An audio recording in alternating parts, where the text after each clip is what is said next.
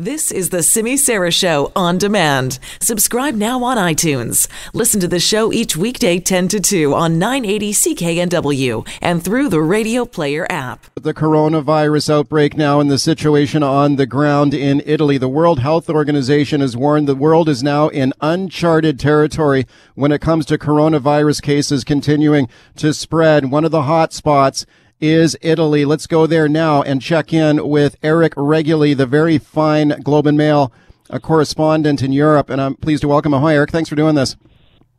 Oh, pleasure, Mike. I appreciate it. What's the latest there on the ground in Italy? Numbers, death count going up, right?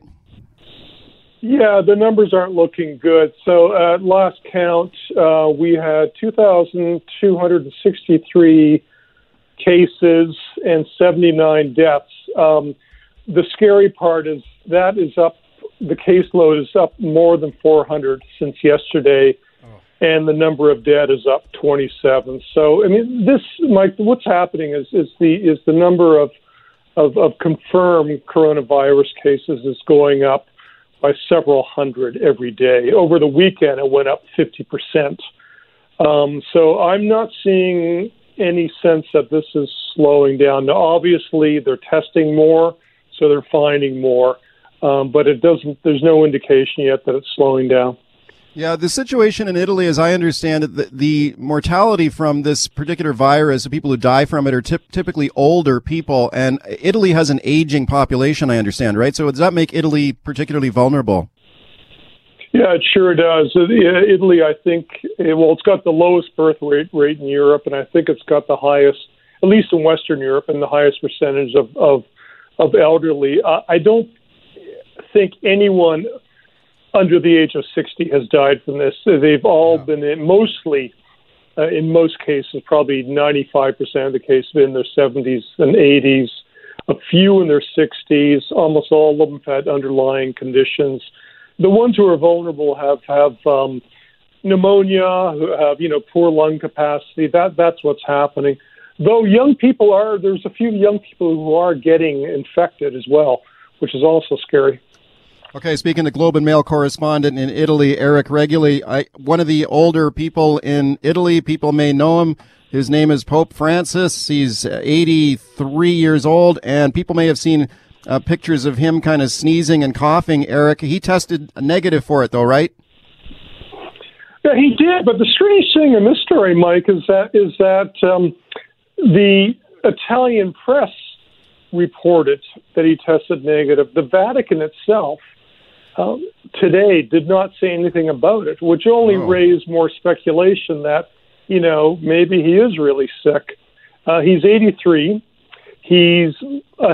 Part of one lung was removed when he was a young seminarian, a long, long time ago. He has not been healthy. He's been canceling all his public appearances. But the Italian press said he tested negative for coronavirus.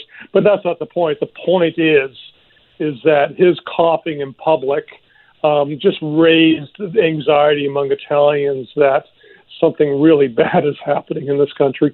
How is the government handling this? Are parts of the country under lockdown or anything, or what's happening? That's a good question. It depends what part of the country you're talking about. In the north, I think they're doing the right thing, though they were a bit late. They quarantined 11 small cities and towns, and that's covering about 50,000 people. I'm just reading now that they're thinking of extending what they call the red zone because the caseload is increasing there.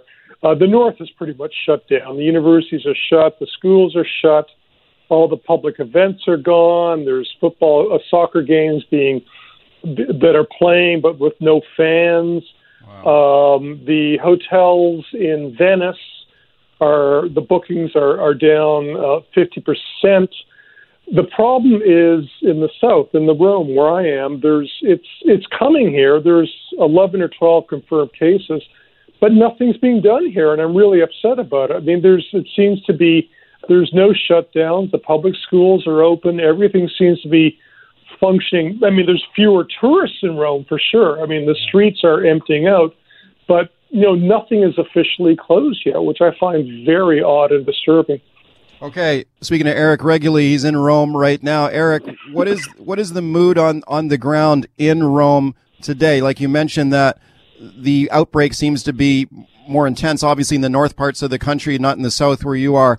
But are people scared? I mean, do you see fewer people on the street? What's it like there? Oh, definitely seeing fewer people on the streets. I'm starting just in the last couple of days seeing people wearing masks. Not many, but a few. I mean, Italians don't normally wear face masks like they do in Japan and Hong Kong. There is a little bit of hoarding going on, not like the north. In the north, there's pictures of supermarket shelves just emptying out. There's a little bit here. I mean, we're guilty of it ourselves in our family. We've been stockpiling a little bit. I mean, not crazy, but Okay. canned goods, that sort of thing. Some medicines, just in case. Okay. We've also made some plans to leave Rome if it gets really bad. To go to a country place. Eric, thanks for taking the time, and my best to you and your family there on the ground in Rome. Thanks for doing this. Thank you.